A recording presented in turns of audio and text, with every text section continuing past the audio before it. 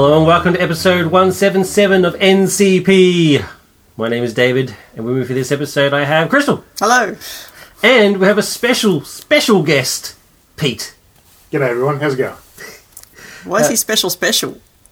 Well, I've been on once, now I'm on twice. So Yeah, two specials. Next time I'll be special. Speedway. A special cubed.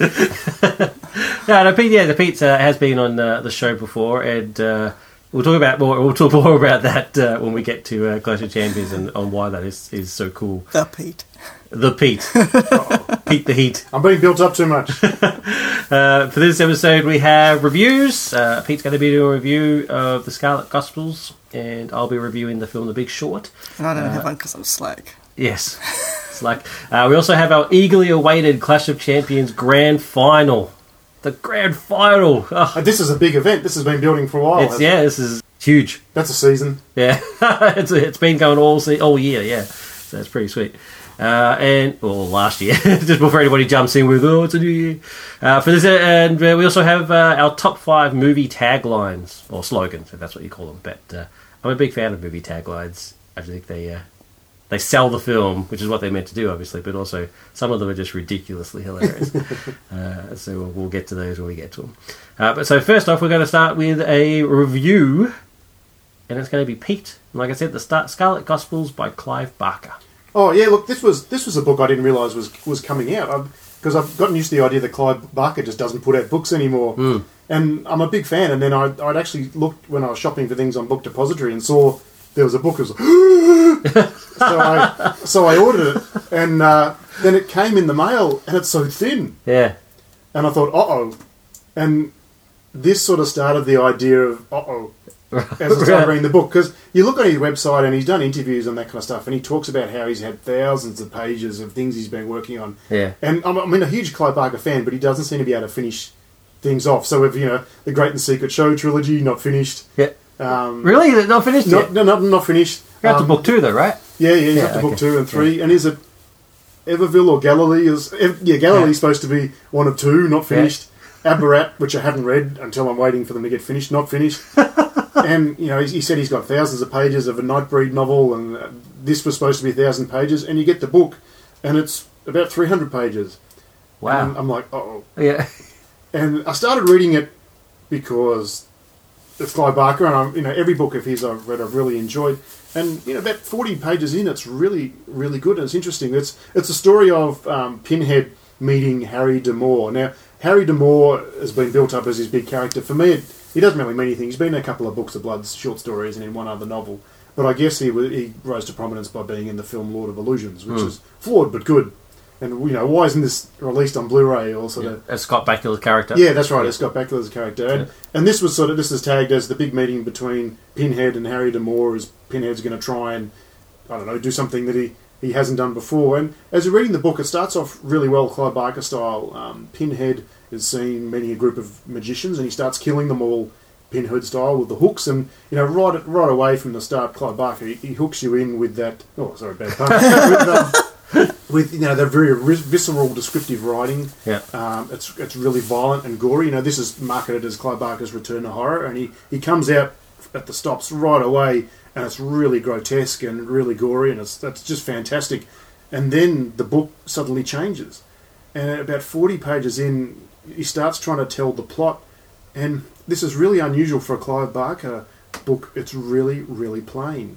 Right. And I'm used to reading Clive Barker stuff, and just imagination leaps off the page, whether it's a Magicka or Great and Secret Show, or even his first novel, Damnation Game. It's just jam-packed with ideas. Yeah. And this book just isn't. It becomes a very, very plain book, and almost to the point of being like a young adult kind of book. There's hardly any description. Things just happen in a sequence. It's a lot like a story that's like, and then, and then, and then, and then. And so you're reading the story of, Harry has to confront Pinhead and try and find out why he's killing all these magicians and what's going on, and eventually travels to Hell, which is Pinhead's domain. You think, this should be awesome. Yeah. And it's just very, very bland. So Hell is described as just a group of buildings, and the demons in it just seem very kind of cartoony. There's not really much lore or all the good things that we've experienced in other Clive Barker books, and it becomes kind of jokey. And Pinhead walks around doing these very, very ordinary things. And so any kind of mystery and any kind of threat just disappears and evaporates in the book, and the book actually itself becomes boring. So I stopped reading about halfway through and like, surely not. Really? Just these bad feelings I'm having about the book, surely not. Surely this is good. I just might be in a bad mood. I better stop reading it. And I do what I rarely did. I jumped online and had a bit of a look at some other reviews. And yeah, there's the usual people loving it. But I think on like Amazon, every third or fourth review, people are saying this is terrible. What's happened? This book's no good. And I sort of realized, I felt like, oh, it's not just me. I'll go back and I'll finish reading it off, and it doesn't get any better. This book's like 20% really, really good, and 80% just junk. And I wonder whether he's had somebody come in and he's sort of slashed down the manuscript as it originally was, just to sort of tell a bit of an actiony story, or whether this is even kind of ghost written. So because it's the descriptions are poor, the way characters talk to each other is just for throwaway jokes, and there's almost no tension. And for 2/3 of the book, I'm just reading it just to get to the end, and there was only one other sequence I enjoyed that was quite horrific, but it was just bland. And I get to the end, and I just realised this book has sort of done nothing. If anything, it's taken away from the majesty and the threat of who Pinhead is, and it just becomes, he just seems like this ordinary, power-hungry kind of character who really seems wasted in this book. And I was absolutely shocked by this. The first time a Clive Barker book I've actually been disappointed to the fact where I'd almost kind of sell the book second-hand. I didn't think much of it at all. So is this the one that the book that details the background behind who Pinhead originally was when he was human? Yeah, it's supposed to be a little bit of that, but it's actually quite poor, and that's gone over in an instant. Right. You get the idea that he does have a bit of a background and how many hundreds of years he holds, and you kind of meet the order of the Cenobites, and you realise it's a bit like watching that second Matrix film, where suddenly you realise that oh my god, I've gone blank on names. The Lawrence Fishburne's character is just a cog in the wheel. He's Morpheus, not actually Morpheus is not a main guy, and it's a bit like with this. You just realise Pinhead is just a member of an order. Just he's being very power hungry and trying to rise his station. But there's all these other sort of like the Lords of Hell that he's kind of answerable to. So it takes away even the respect you kind of have for him as a character in the other works, thinking that he's actually a major.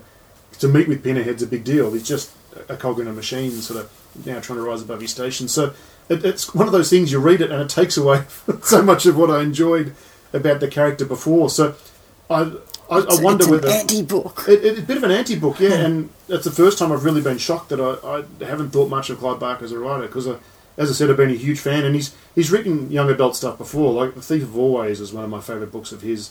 I haven't read the Abarat ones, which are other young adult ones, but that's because the series isn't finished, and I thought I'd wait till that's done. But yeah, as a return for Clive Barker to horror, this is not good, and makes me wonder, sort of, because he hasn't been writing very much recently, and he's been focusing on other things, and there's rumours about parties and all the rest of it. Yeah. I wonder whether his writing days kind of past him, or whether he has sort of reached the end. This feels ghost written for a lot of the book, or it doesn't feel like him because the magic's gone, if you know what I mean. Yeah. It's just one book, and I don't want to panic, but when it's one book that comes out years and years after another one, I start to wonder whether is this just an aberration, or is this where he's at now? Well, when the books of blood are so good. They are, and his short stories and the density of his work, and as I said, we're used to Clive Barker coming out with stuff that nobody else has done before, even the way characters are described and the magic, I guess, he uses as part of his land. It's not there in this one, and this is a very plain Jane,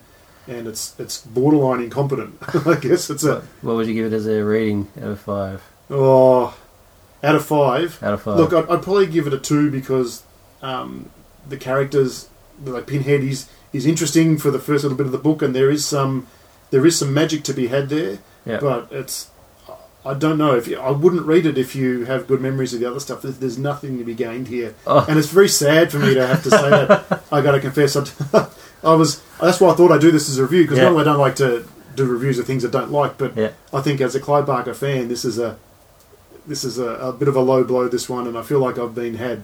How's that? Refund! Yeah, just a bit. I was it does have a very pretty cover, at least. Well, that's my reason why I want to sort of maybe keep it, because it does look like a Clive Barker painted cover and stuff. And I do like his artworks and that kind of stuff, but yeah, this is this is a not good book. And the first Clive Barker book in a long time that hasn't been released with like quotes about how good it is on it. So, and I think too he changed publishers to release this book. So I wonder whether other publishers said no, thank you, not good enough, or it's just he was looking for a better deal. So maybe. Yeah, disappointed. And I think this is one that you're better off leaving your memories of other better stuff. Well don't said. touch it. Yeah. It's such a shame. It's such a shame. It is a shame. Yeah. Oh, okay. Well, there you go. I wouldn't say I'm the hugest Clive Barker fan. Yeah, because you've said before you're not really. Yeah, not really but fan. I did like. I mean, obviously the Books of Blood. Are highlights of the horror genre for a reason. Yep. I actually quite like Nightbreed, strangely enough.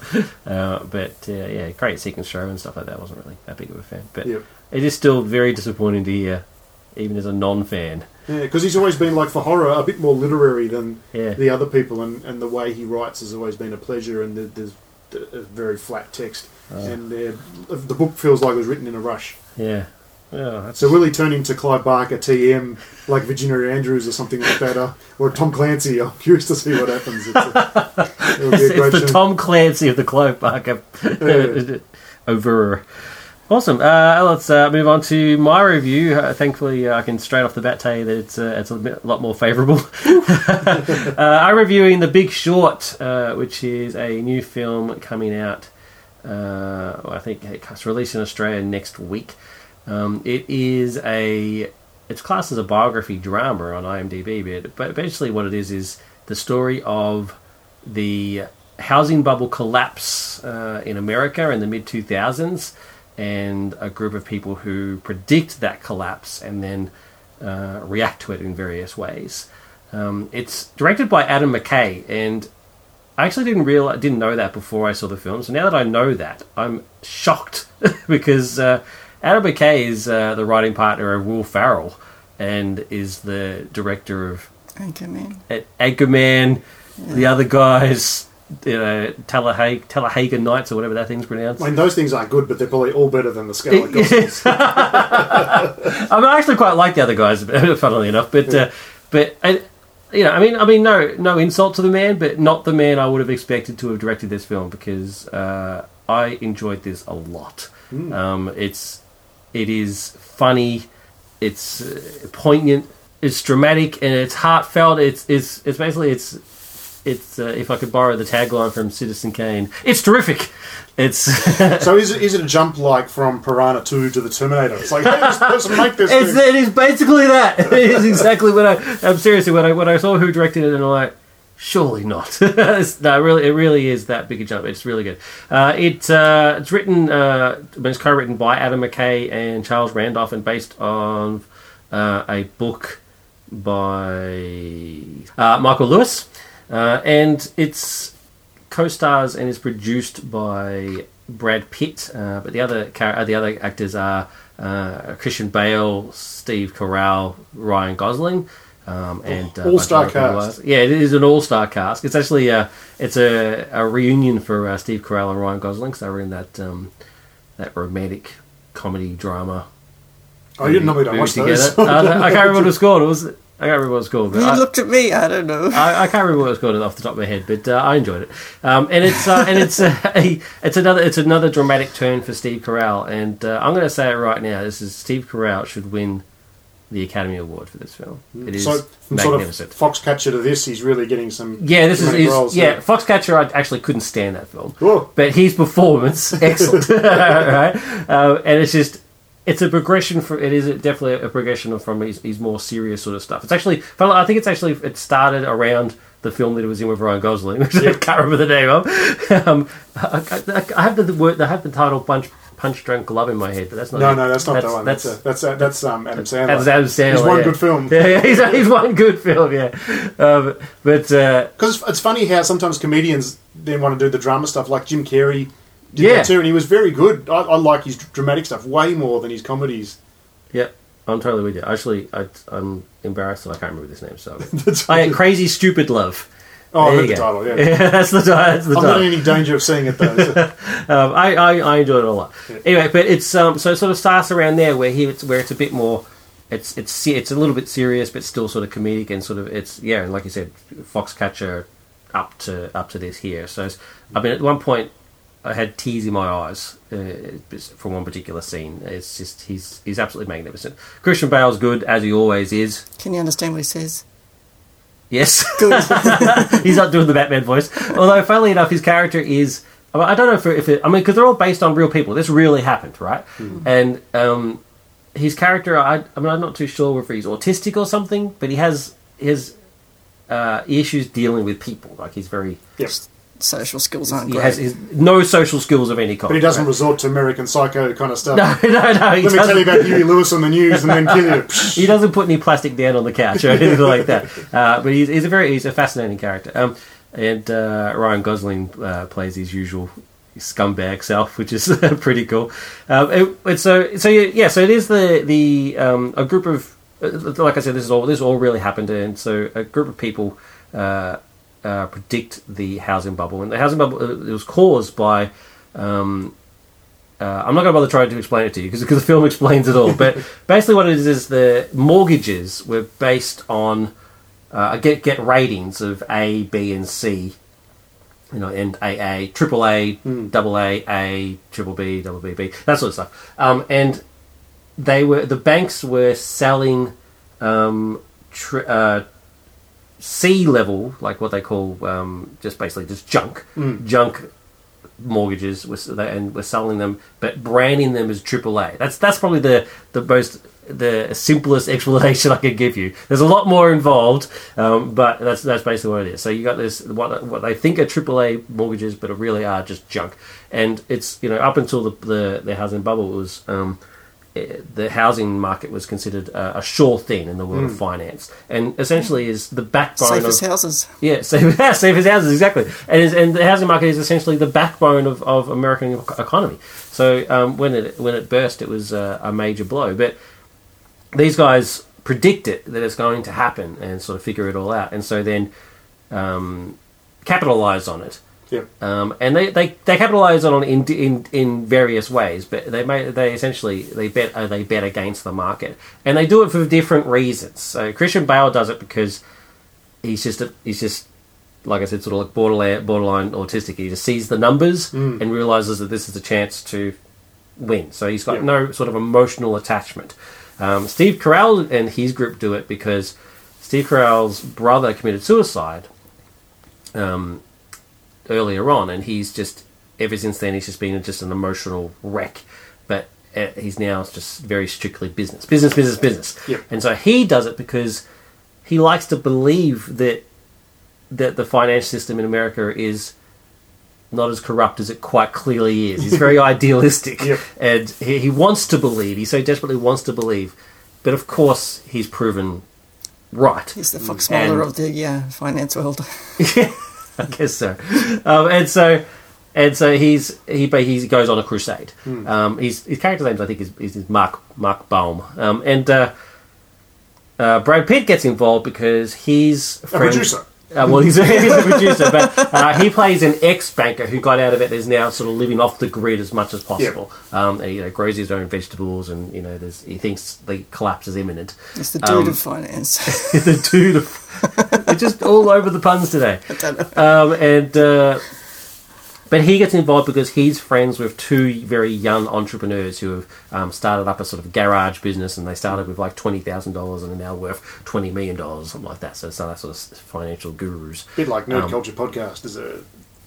In what way? You just start off with little... No, it's all right. No, we're still little. Like, let me guarantee, in the world of nerd podcasts, there's sort of like Nerdist, and Kevin Smith's, Smodcast. And then there's us. So there's a wide gap between the two.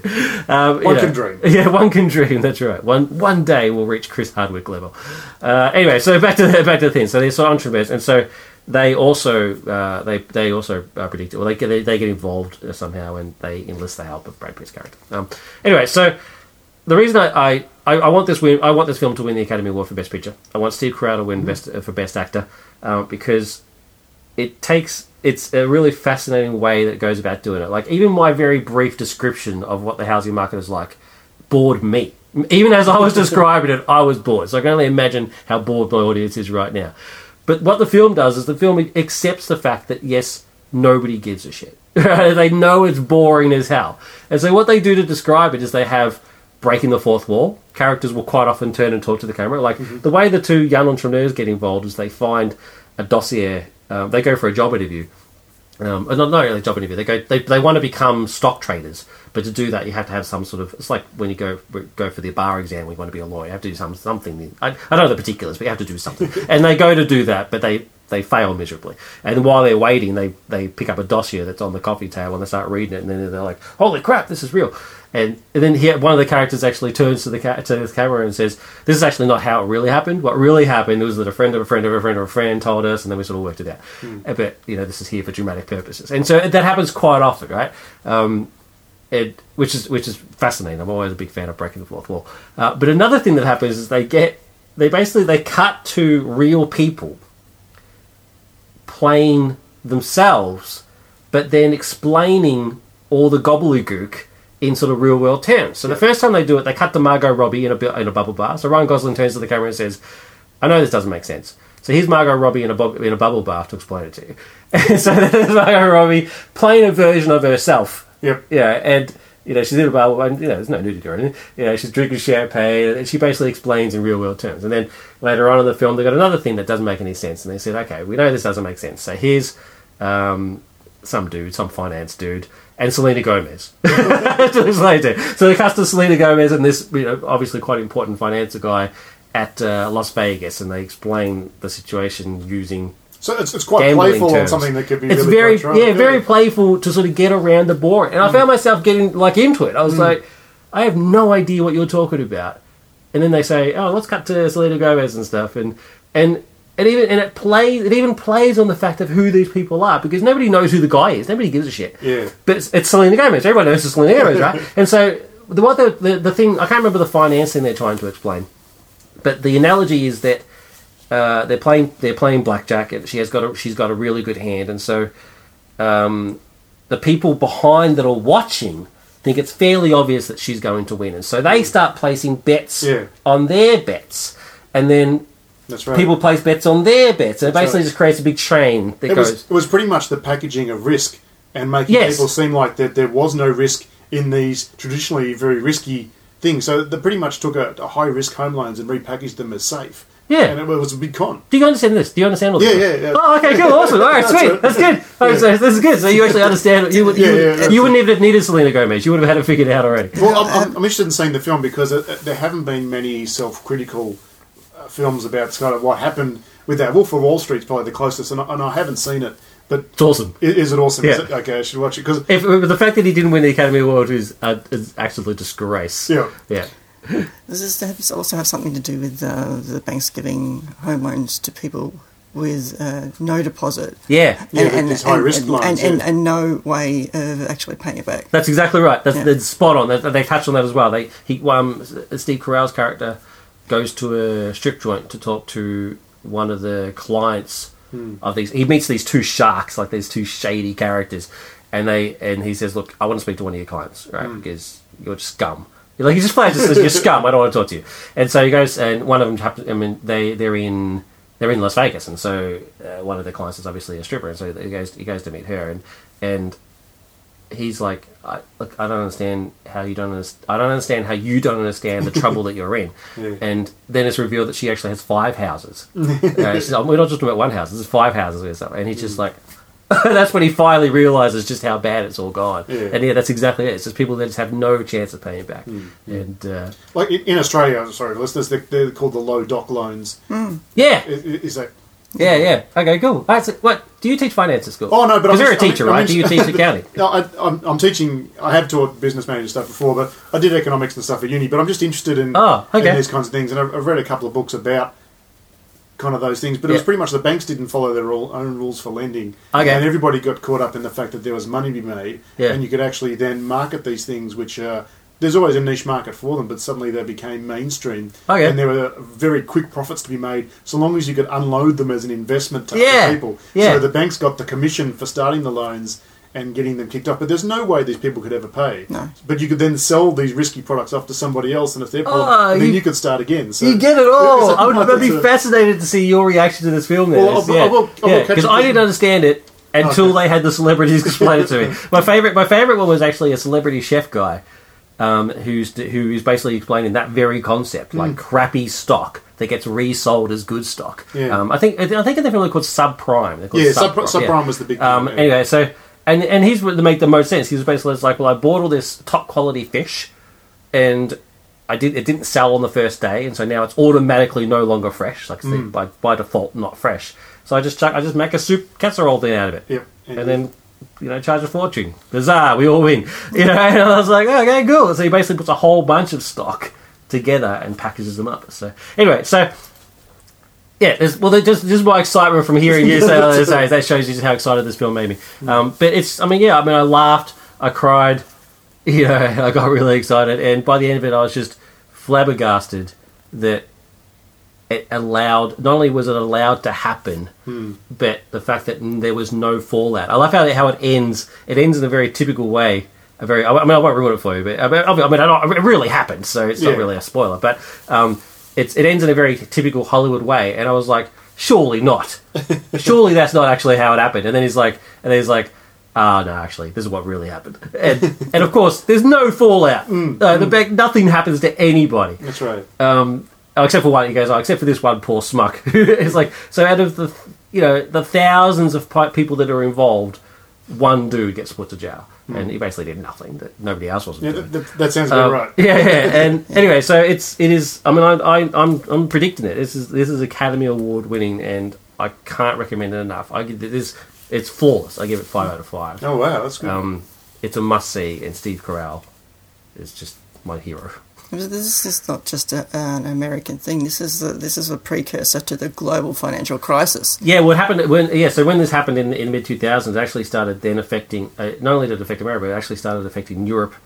Well, that's right, because the banks are all interlinked, and because they sold this stuff so well, overseas banks were investing doing the same in these things stuff, as well. So Macquarie got caught out in Australia, but very few of our banks actually invested in it. Macquarie got stung because they were the only one, but it just flowed on. And then when credit freezes, suddenly that affects everybody. Really. It didn't affect us anywhere near as bad. No, we regulate.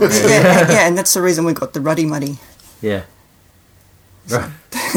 Kevin, for our listeners, the ruddy money was our government when stimulus. Kevin Rudd was in charge.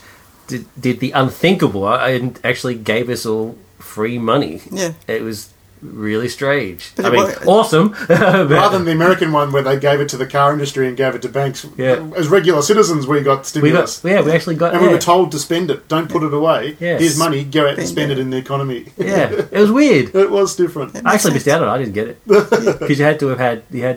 I'm getting a bit personal, but I missed out. I couldn't get it for various legal reasons. I bought comics. Yeah, I was very upset. I put it towards air conditioning. Yay!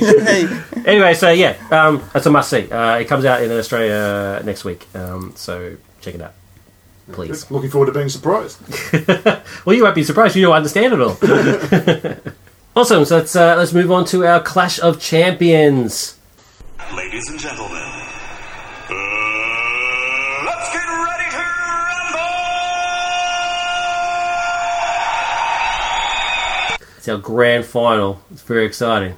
Whoa. I'm excited. I'm excited for all of you, aren't I? So this is 1v1. This is 1v1. Yep. So this is so we've worked our way up through the ladder to get to this point. I was actually going to list like every fight, every round before we got to this point, but I don't think people would give a crap. So, we've eventually got to this point. So it's a Circuitado versus Snake Eyes. As is tradition, I'll use the edits from the previous episodes in order to describe their abilities. Ahsoka, who's nicknamed Snips by her master, who was an Anakin Skywalker. So she's a Togruta female teenager. Because like I said, we're doing the Clone Wars version, so she's still a teenager at this point. And she is a trained Jedi. So by the end of the show, she's pretty much on the verge of becoming a Jedi Knight. But during the course of the show, she is still technically a Padawan. She has her own lightsaber, of course. She uses the sort of the back hand, the sort of the facing backwards style of lightsaber combat. Her main lightsaber is she holds in a backhanded grip. And she has another sort of, it's not a lightsaber, but it's sort of similar sort of deal, like a smaller lightsaber blade that she uses to deflect. So the The second one's used sort of mainly for the sort of defensive purposes, and her main lightsaber is used for offensive purposes. So she's really quite good. She manages to fight quite a lot of people in the show that have shown to be masters. Like she duels Asajj Ventress and General Grievous at one, and she more than holds her own. So there's the style of lightsaber combat that she uses is to offset her natural alien agility. So she also has enhanced agility, which so she's more agile than a normal human. But she also then uses her force to augment that. So you try and keep that in mind. And she uses that for her combat. She's not as strong, and it's being this is by no means meant to be offensive in any way, but being a teenage girl, she's not as strong as some of her opponents are when they're full-grown adults, and one of them is like a giant cyborg dude. But she uses her agility and force-enhanced gymnastic abilities in order to basically evade being hit. So she's all about the move out of the way and then dart in for an attack and then move out of the way. So if you think about that scene and the setup with Yoda bouncing all over the place. Yeah. It's not as ridiculous as that. It's a cool scene. It's a cool scene, but let's be honest, it's kind of silly. It's cool in its silliness, but yeah, similar sort of deal. So she jumps around her opponent and hits them in the back and hits them in the head and hits them in the leg and all that sort of stuff in order to the way she fights. She's actually pretty damn cool. I love her a lot, Ahsoka. I think she's brilliant, and she also is quite good in hand-to-hand combat. She also has the ability to. I mean, of course, she has the Force. I mean, that goes without saying. So she has the Force abilities, but also she has a biological ability. So her race are the ones that have the sort of like those head protrusions. And those things are actually they're organs. They're external organs, and they use sort of like an echolocation sort of deal. That's not quite accurate, actually. I apologise, but it's a similar. It'll give you an idea. Basically, she has better spatial awareness than a human would have because of these sort of things. So, but Snake Eyes. Let me move on to Snake Eyes. Now, I've actually got some stuff. I've actually done some research on Snake Eyes because I thought the majority of the listeners wouldn't really know. How wrong was I? Right, the Snake Eyes fan base is rabid, I tell you. So I've got a bunch of explanations for why Snake Eyes should win. Right? It's ridiculous. Right, so Snake Eyes. So like I say, he's a ninja. So he's a military ninja. Right, he's peak human. He once had a rifle aimed right at his back from 5 feet away with his arms up in the air. He managed to turn around, tackle the shooter before the shooter even got a shot off and before Snake Eyes' knife had reached the ground. Okay, was this in the comics? This is in the comics. Is this written by Chuck Dixon? Because it was by Chuck Dixon! He is not a good writer at all. Chuck Dixon. I've actually got a quote from Chuck Dixon that says that Snake Eyes is the equivalent fighting ability to Batman. Now, come on! Chuck Dixon, that's all needs to be said. Chuck Dixon, that says enough. Anyway, but every one of these examples is Chuck Dixon related. Okay, they're suspect. He once swung his sword so fast that the friction from the air made the blade burst into flame. No, Chuck Dixon. That's not possible. He can summon chi. Cheese? Chi. Oh, okay. Not cheese. I prefer cheese. Cheese eyes. He can summon his chi into his fist so that he can punch through concrete statues as if they were made of styrofoam. He even once flipped a tank. He was so angry that he flipped a tank, which we're talking like 5 to 10 tons, depending on what type of tank it was. Yeah. So I'm not saying he would do this during the fight. He was under extreme duress when he did that. All right, it's important to point out. The guy had that in brackets. Done, all right. All right. He can dodge. What could Ant do if he was written by Chuck Dixon? Though? Exactly. Well, Chuck Dixon, he has been rewritten by Chuck Dixon. So. Anyway, there's enough Dixon hate. Let's leave the guy alone. So at one point, Snake Eyes was in a room with 5 highly trained Russian soldiers. There was 5 highly trained Russian soldiers who were assigned to kill him, but he managed to dodge all of their machine gun fire, disappear, and then kill them all without any of them seeing him kill the others, all within the same sort of radius, right? And apparently, according to one of the comments, even if this fight lasted for a bit, which it should, Snake Eyes doesn't quit until he wins, even if he's on the verge of death, and even to death. Does he quit if he loses? Well, yes, I guess he does. Not when Chuck Dixon's... If he's knocked out, he essentially quits. He didn't quit in his head, but his body gave out. And, of course, the arena is an 1,800 by 1,800 feet island, which is about 4 city blocks of 450 feet by 450 feet. It's filled with typical city stuff, buildings, warehouses, shops, cars, etc. And is covered by a force field reaching up 700 kilometres. In space. Into space. No civilians are present. So does that make sense? It does make sense. Excellent. Look, I always wonder who built this arena. Well, Starship. They built the city made of rock and roll. They're not like Dark City or somewhere like that, are they? it is a similar sort of deal, yeah. Yeah, okay, cool. Yeah, it's, Alright. it's a portion of a city that's been put under a dome so that they can battle it out. Rightio. You know something I didn't think about it? This is the grand final, so what does the winner get? The arena lords built it. Yeah. You should get a trophy. The Arena Lords, yeah, you should get like a Nintendo. Like a trophy that falls down. Yeah, And a mystery prize opens up. And Yeah. you've got... we're going to do that. We're going to do that. Presented by Pac-Man. Waka waka.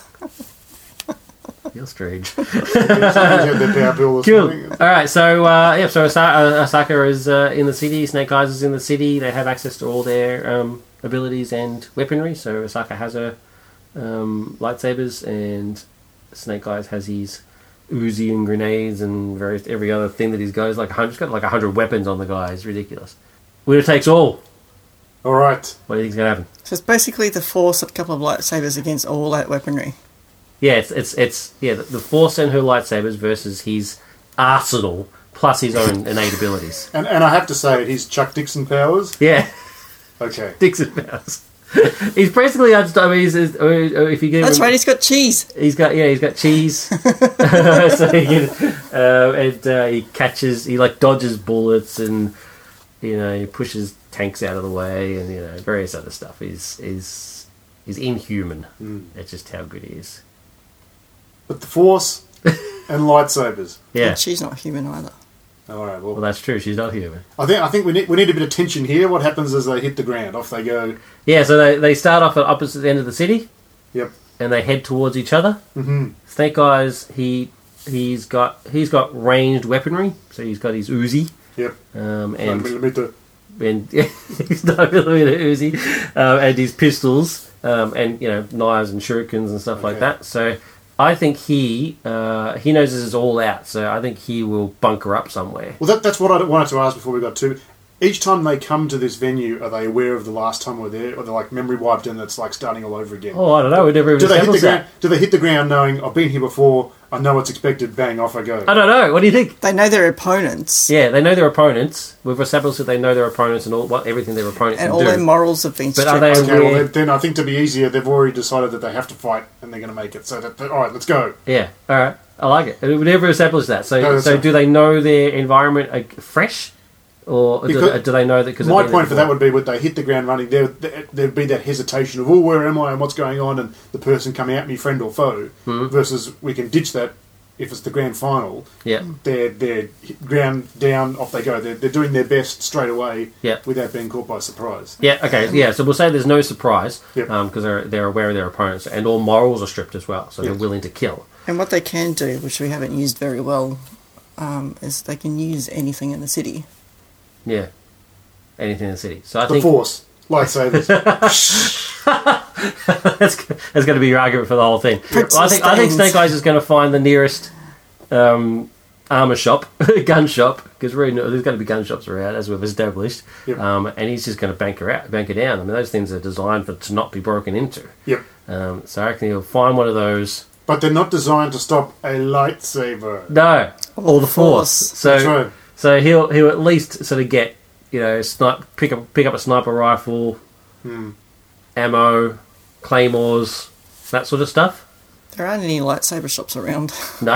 See, I can't help but think, probably jumping ahead, that they've got very different types of technology. I mean, the Snake Eye stuff, he's carrying combustible explosibles in everything he has in his ammunition, apart from his sword and all that kind of stuff. Yeah. Whereas lightsaber stuff, different technology. You just hit on something. I don't know if you were heading that way, but you're saying she remote detonates his claymores? Well, she might be able to using the Force, or Well, she'd to easily do so. yeah, because some So, of those but- things would be But he knows that she has the Force, so Okay. would he be stupid enough to have the stuff on? That's what I think. Is I think he would collect it all yep.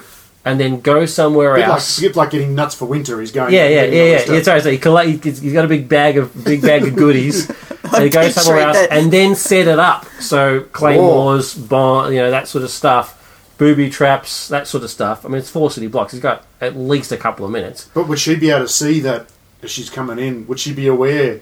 Well, I think the Force would tell her this. And how? Oh, booby trap. Yeah. How well does he understand the Force?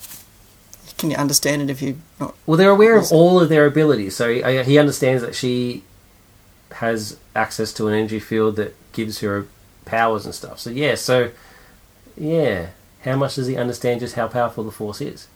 Yeah, I guess that's a good point. I'm picturing him as a squirrel now. You need to use that analogy.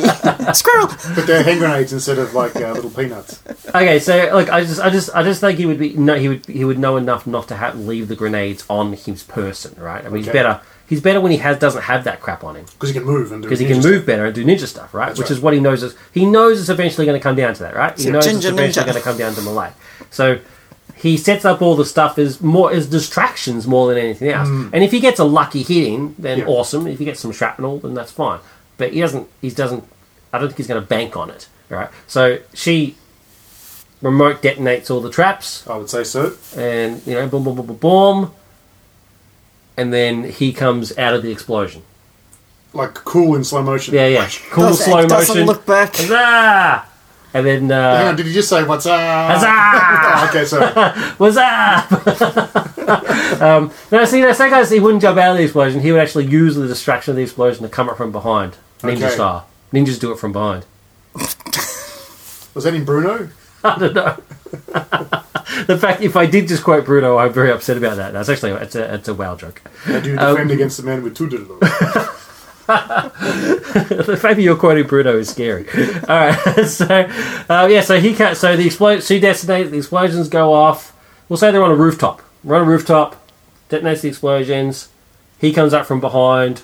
Now all he has is his 2 swords. Yep.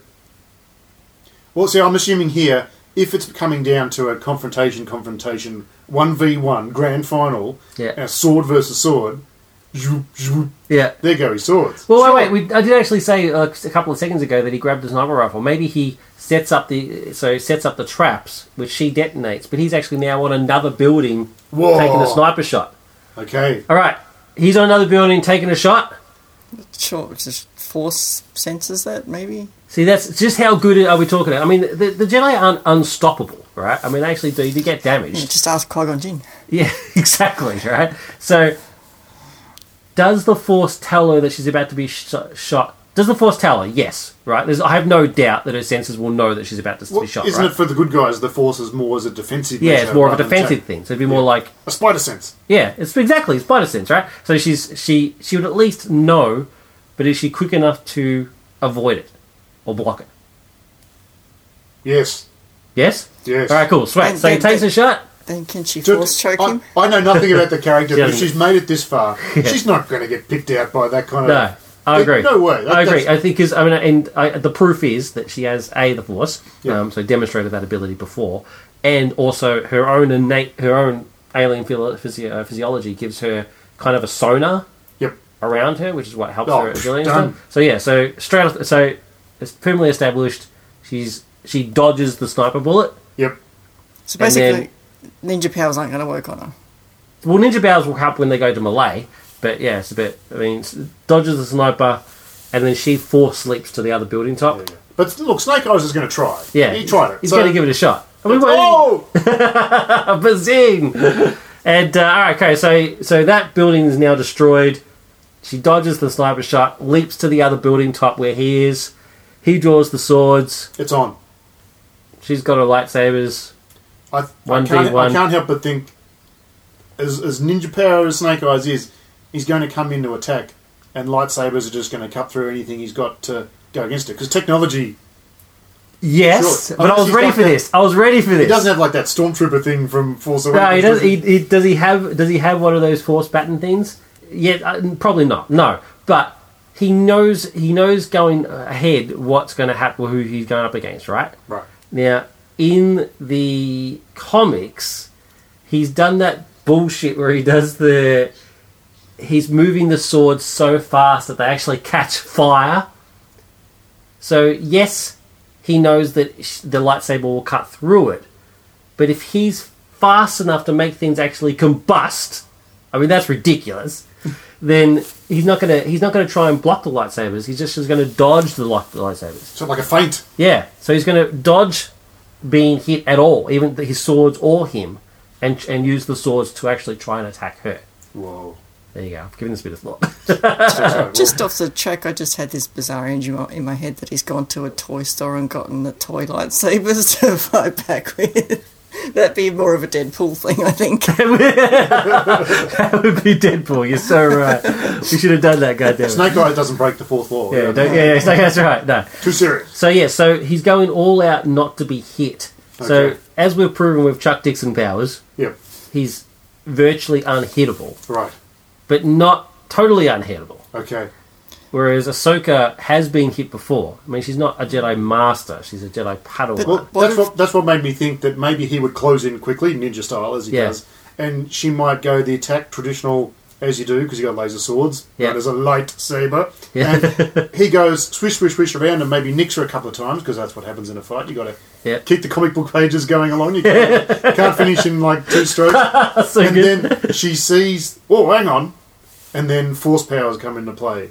Yeah, spot on. So that's how she defeated Sylar. She levitated him so he couldn't use his powers. Yeah, I think So- she's going to do the same thing. Exactly. It goes back to that. You're so, So right. if she levitates him in the air over the edge of the building, above the street, says something cool, have a nice trip. What would she say? I don't know, but Get I to like the it. chopper. Actually, yeah, I think she's I'm going to learn. falling for you. She's going to learn from her fight with Sylar because she fought Sylar from her Heroes. Yep. And the only way she could do it was to pin him against the wall away from her. Because can Snake Eyes beat what's essentially magic? Yeah, yeah. So that's. I think you're totally. I think you're totally right. The both of you have got it. So she fights because she's a hothead. So she's fighting him.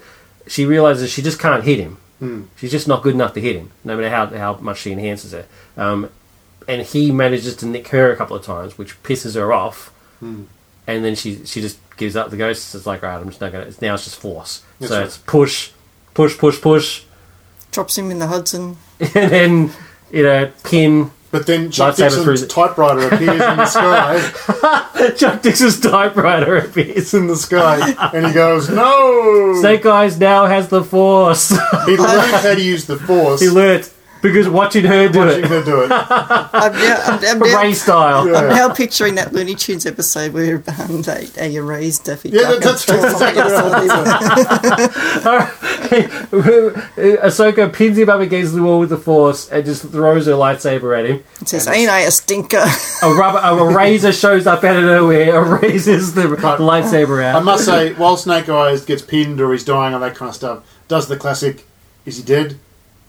I think we're pretty fairly established that even though she would be bloodied and bruised, it's still Like she would Ahsoka. respect him, but he's dead. yeah, but he's dead. She still respects him in the morning, Do you though. agree? Yes.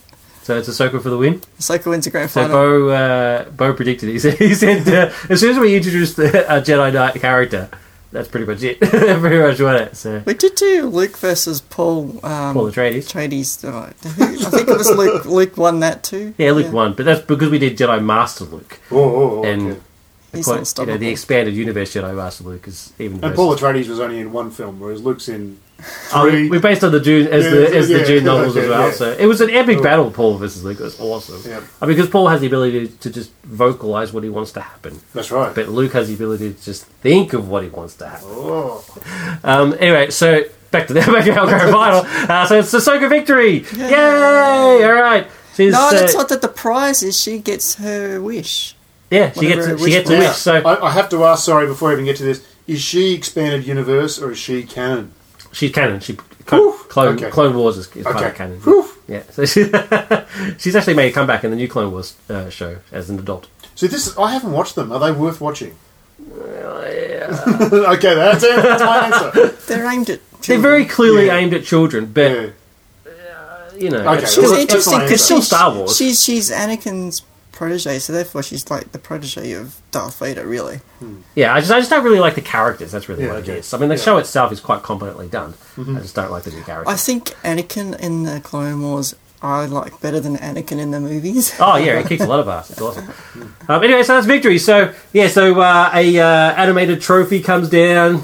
There's streamers and sparklers and stuff. She's panting, exhausted. She gets nicks all those and morals cuts back everywhere. and freaks out. They switch her morals back on. What have I done? You know what? Ahsoka wouldn't care. She's like, well, it came down to the wire. What do you have to do? So the theater comes down, and mystery box comes up. It's like, you now have your wish Young Padawan. granted. What's her wish? What would Ahsoka wish for? To be a Jedi Master? It's a new car! A new pod racer. I want to be a real boy! No, this is she like fighting for her people or something. She'd wish for something for her people. Way to moralise on this. Okay, I take everything back I said before. She wants to do what... Yeah, okay, alright. So her wish is to become a full Jedi Master and then go back and fight for her people. Oh. Snake Eyes wouldn't have done that. Yeah, Snake Eyes wouldn't again. He would have been like, I want Scarlet. More Because he's guns, a one-dimensional character. Oh, did I say that? more guns, more guns. More guns. Well, that was the Grand Final Clash Champions. It was epic as it needed to be. It was a long journey here, so I hope you enjoyed it. And both those champions deserve to be there, would that be correct? They deserve oh, yeah. Yeah. Yeah, for sure. They were, well, especially Ahsoka. But Ahsoka was a bit of a favourite, but I think she still got there on her own merit. yeah, well, I mean, we went, in her previous fights, I went out of my way to try and find a way to beat her. Yep. And I think one of them came. I think Salah came close until she realised exactly what she could do. Oh. Yeah. Anyway, but it's. I'm glad Ahsoka won. I won't deny. I like Snake Eyes. Don't get me wrong. He's awesome, but Ahsoka my favourite. So, but it's the grand final victory to Ahsoka Tano. Let us know what you think. If you agree or disagree. And should she appear in episode 8? That'd be awesome. Actually, I think she should. I think she would look weird in live action. So yeah, I don't think. Depends on how they do it. Anyway, so Matt, if you're listening, let us know what you think. Anyway, but that's it for Clash of Champions. Thank you for joining us for that. No worries. It was a very special Clash of Champions in regards that young Pete was actually here for the first appearance of Snake Eyes in the I had competition. to learn pretty fast as to what's going on. It was pretty cool. So it's come full circle, and it wasn't even arranged that way. I actually didn't even know Whoa. right off the bat. So when Pete said he was cool to, he accepted the invitation to get back on the show, and I was like, it just so happened to be this episode. Whoa. So had Snake Eyes fought battles without me being there? Yeah, he has. Sorry. Yeah, no, that's all right. That's fine. But- I'd expect nothing less. Because I was too lazy just to repeat all their powers, I basically cut the audio from the episode that you were in that had that thing, Oh, which no explained the Chuck Dixon powers. So I was like, Continuity. yeah, so you were there as a guest voiceover Yeah, cheers. at the very least. Cool, so that's it. That's it for Clash of Champions. Move on to our top 5.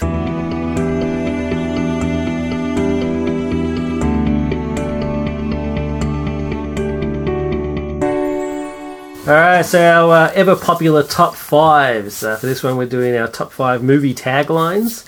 Now, I didn't give it much specification to the crew. I to my apologies. So it's basically just. I'm assuming they were words on the poster. Yeah, no, well, no, it's obviously what a tagline is. Yeah. It's the slogan that sells the film. But my top 5 is a mixture of.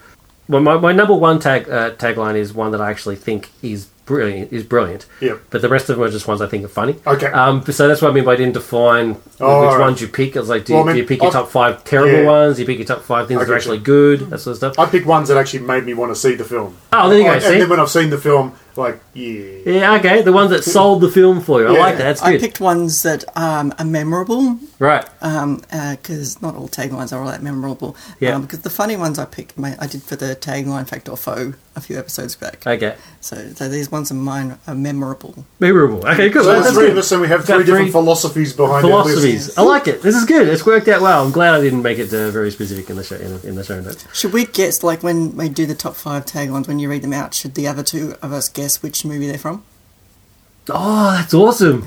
Let's make a game of it. Well, we'll have to use Christian Bale Batman voice to be like the guy who does the voiceovers. All right, we'll do that. That's brilliant. All right, that's awesome. All right, we'll do that. All right, so we'll start with our special guest, Pete. Okay. So can you read out, go from 5 to 1? In no particular order. That's what I Okay, do. Why not in particular? And just do the tagline, and then we'll see if we can guess it, and then you explain why you chose Okay. it. All right. So How's that? All right. Oh, this is dynamic. This Yeah, I like it. is trapped in time, surrounded by evil, low on gas. Army of Darkness. Yeah. I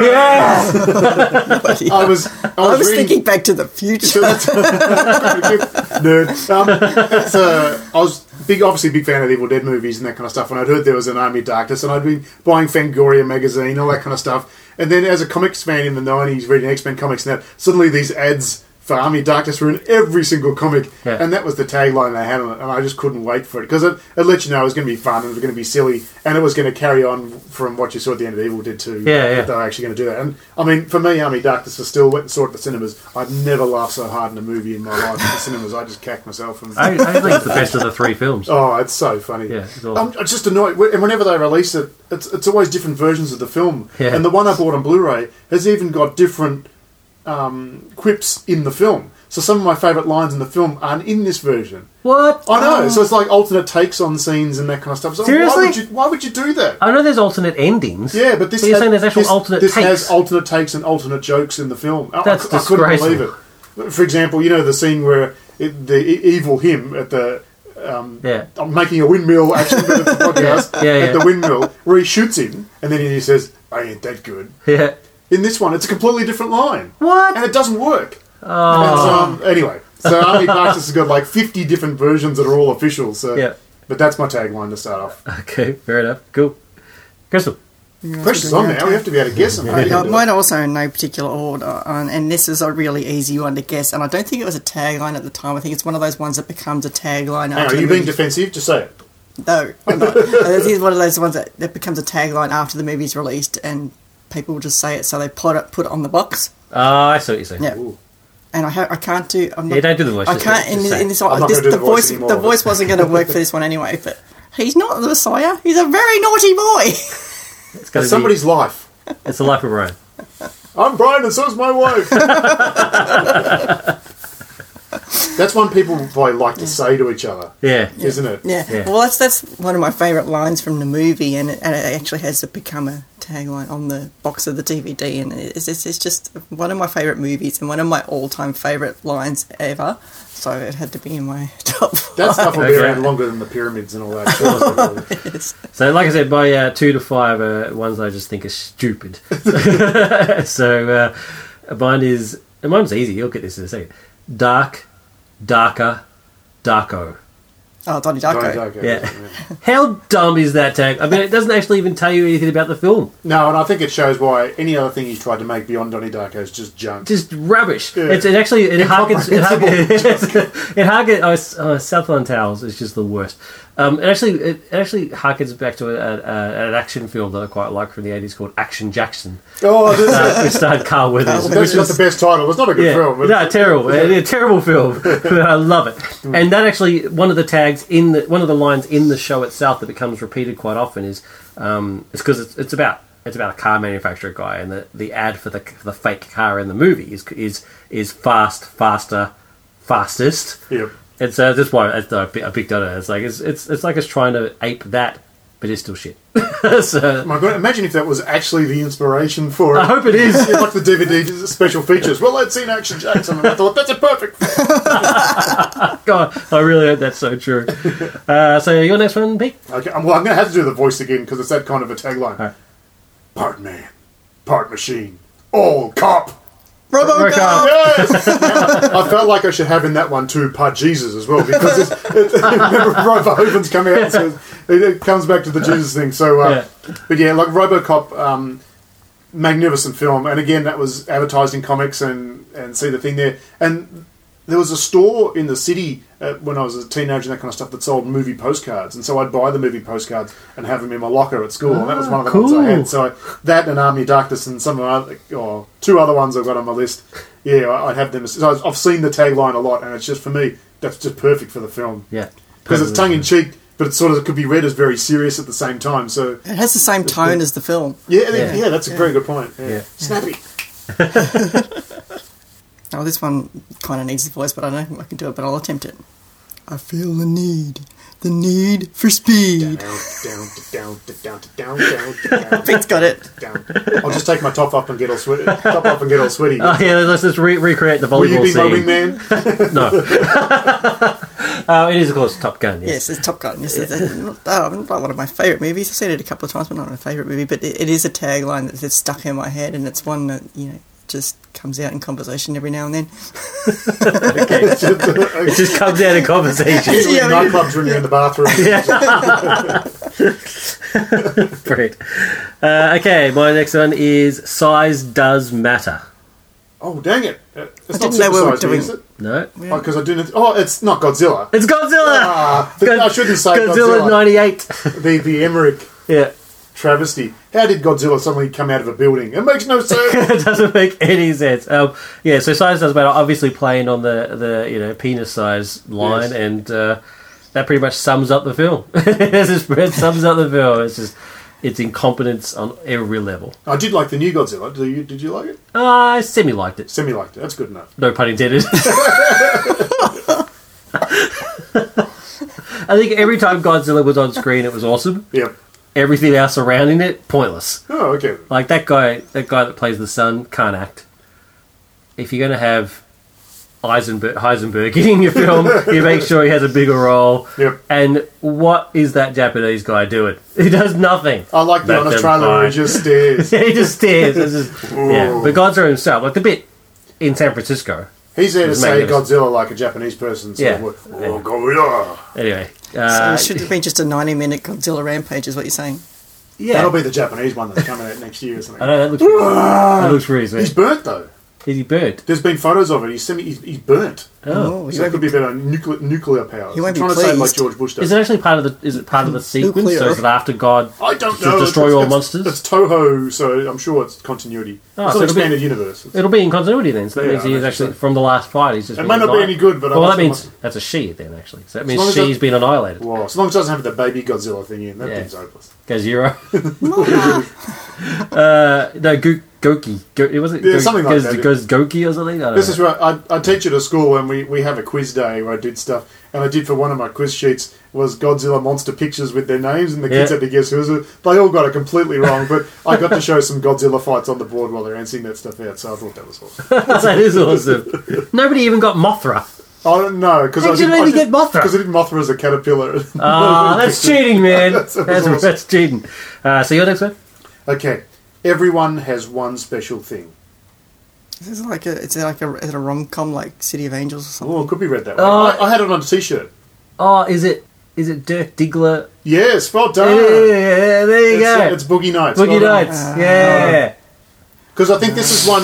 I think this one really, really works because once you've seen the film, it's Yeah. very, very funny. But leading into it, you'd be like, oh. But then it's brilliant for the type of film that it is, and it's my big dick. I'm ready to go. He kept the prosthetics. It's on his mantelpiece. That pretty much sums you up. Oh, jeez. That's good. That's good. Oh, this one's going to start again. This is going to be another easy one to get. Very easy. Was that it? No. No, Sorry. that's it. Who you got to call? Not the sequel. Not this new one. I don't know about Are you not that. excited? Oh, it's Ghostbusters, obviously. No, yeah, Do you not want to see the new it's from the Ghostbusters? Look, I even like Ghostbusters number 2, but Oh, come on. I have to confess, I'm Yeah, I not. like to. I'm not that interested in. No. I want to see it in intrigued. action. I guess It's you're not, intrigued. I'm intrigued. it's not a film that really needed to be remade. I'm wary of change for change's Well, it's not a sake. remake. Yeah. It's continuing on. But I'm interested. I like Melissa McCarthy and the Gilmore Girls, but I don't know about this other stuff she's been doing. She's terrible in that movie with Sandra Bullock. Oh, no, she's all right in it. Her acting's fine. The movie's terrible. What is it? Heat. Oh, my God. Heat. Oh, jeez. Hang on, isn't that Al Pacino? And No, not that Heat. not Not that that Heat. Heat. The other one. All right, my one. Yes, again, it'd be pretty easy. And Die Harder.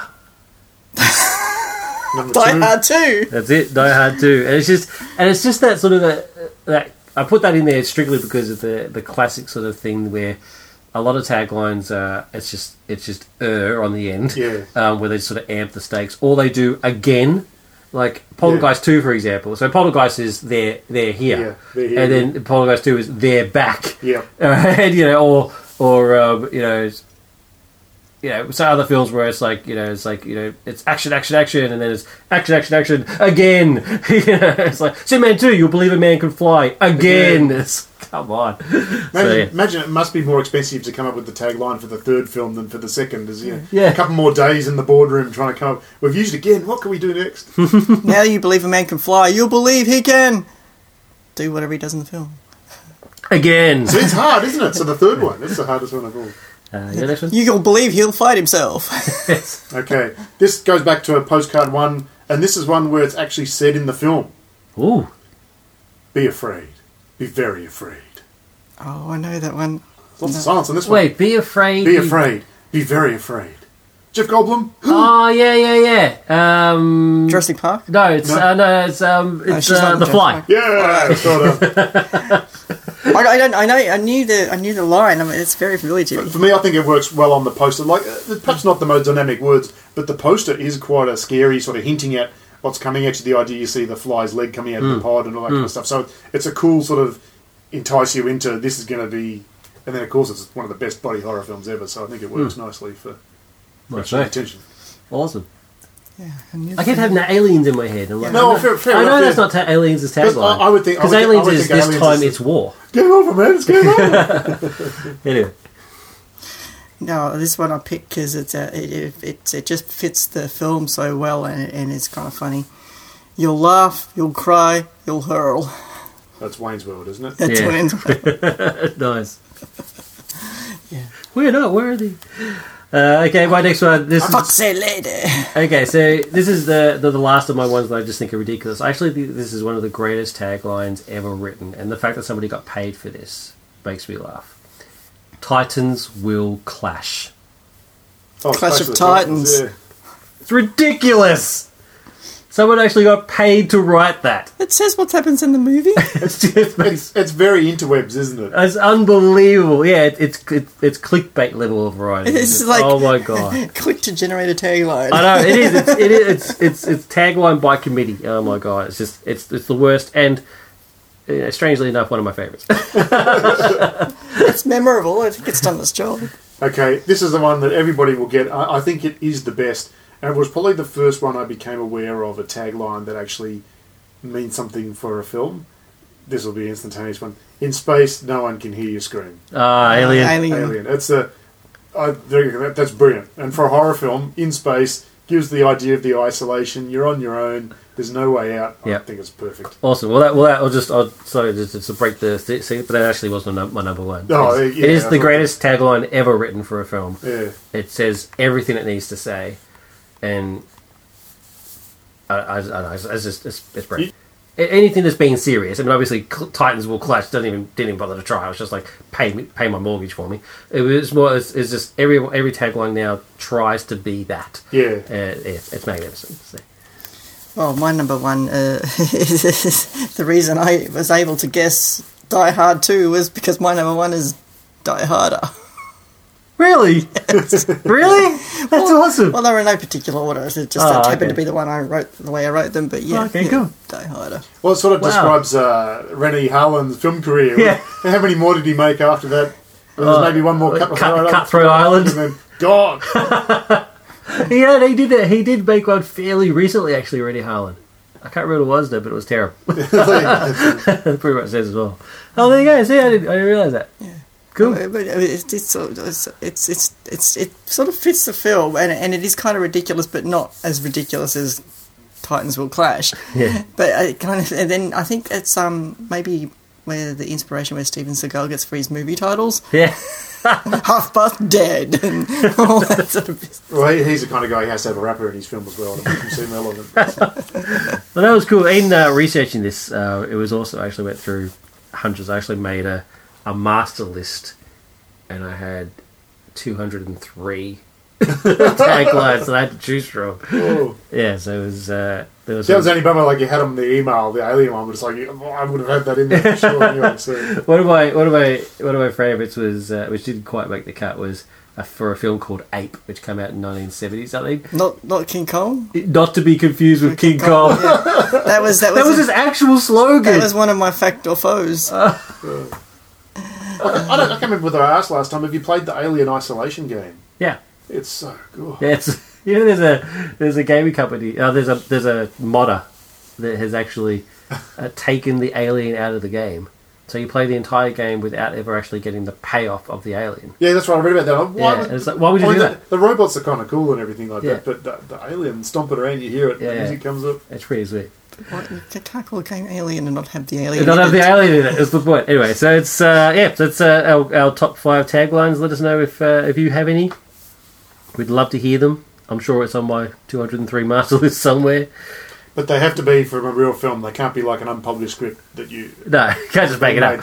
What's the reason I was inspired to do this was because the Point Break remake, its tagline is "Reach the breaking point." That sounds try hard, which I'm sure the film is a bit too. That is right up there with Titans Will Clash. Oh, the film's terrible. So bad. I mean, the first one's not even good. Why remake a bad one with an even worse version? See, I haven't seen The Hurt Locker because I haven't seen a Catherine Bigelow film that I liked, apart from Strange Days, which is deeply flawed but good for like the first 2/3. Yeah, Near Dark. Early to the one she's done, I just no. Oh, there you go. I know. I realise that's a whole different conversation. I realise it's you don't like Near Dark. Yeah, I don't like Near Dark. Yeah, I like during our email exchange where you said you thought Star Wars was poop, and I responded, blasphemy. Yeah, I like the ideas in Near Dark, but it's not a very good film. Yeah, I agree. It's got some pretty bad acting. But it's got Lance Henriksen in it. I know. That's also and Bill Paxton. Severely overrated. I like what it's trying to do. Severely overrated. I'll go with that. I do want to see Strange Days again, because I saw it twice at the cinemas. Wow. Went back in because I thought it was... There'd been no other film like that was sort of...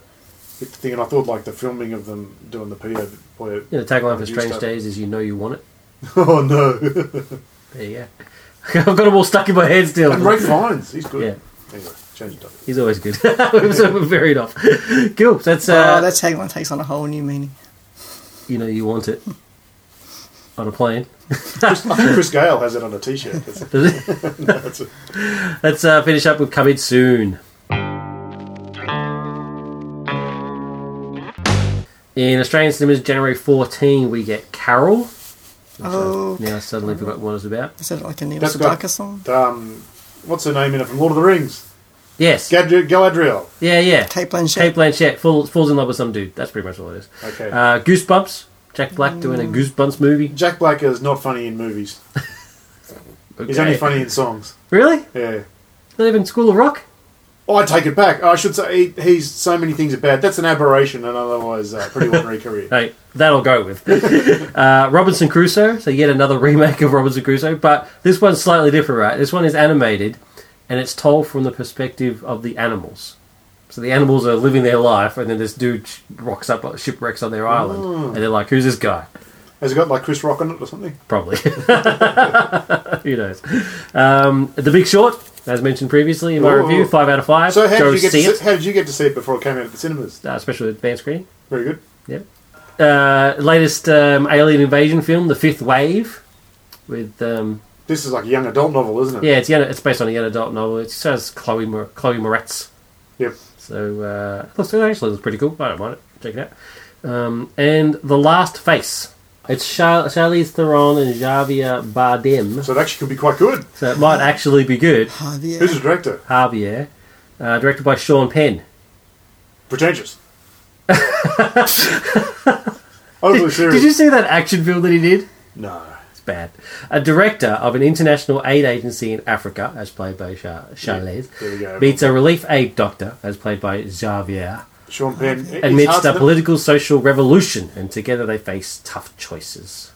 Sean Penn has his heart in the right place. He actually goes and does charity stuff and does all the right things, but he tries a bit too hard. It does have Jean to make a Reno in. point. Ooh, He's always good. he is really good. Yeah. He's a bit like the Christopher Lambert who can actually act. In alternate universe, Christopher Lambert. Brilliant. There can be only one. Oh, geez. Anyway, yeah, let's be honest, I have no interest in that film. Anyway, that's it for episode 177. Thank you very much for joining us, and that's it from me and the crew. Crystal? Meep, meep. You just stole Pete's line. And Pete! Hello. Goodbye. Bye! Bye. You've been listening to NCP. Thank you for being a part of our crew. If you would like to support the show, you can use the Amazon widget on our website to do your Amazon shopping. If you have any feedback, please go to nerdculturepodcast.com/contact us, where you will find a list of the many different ways you can interact with us. We'd love to hear from you. Thank you for listening and stay tuned for the next episode.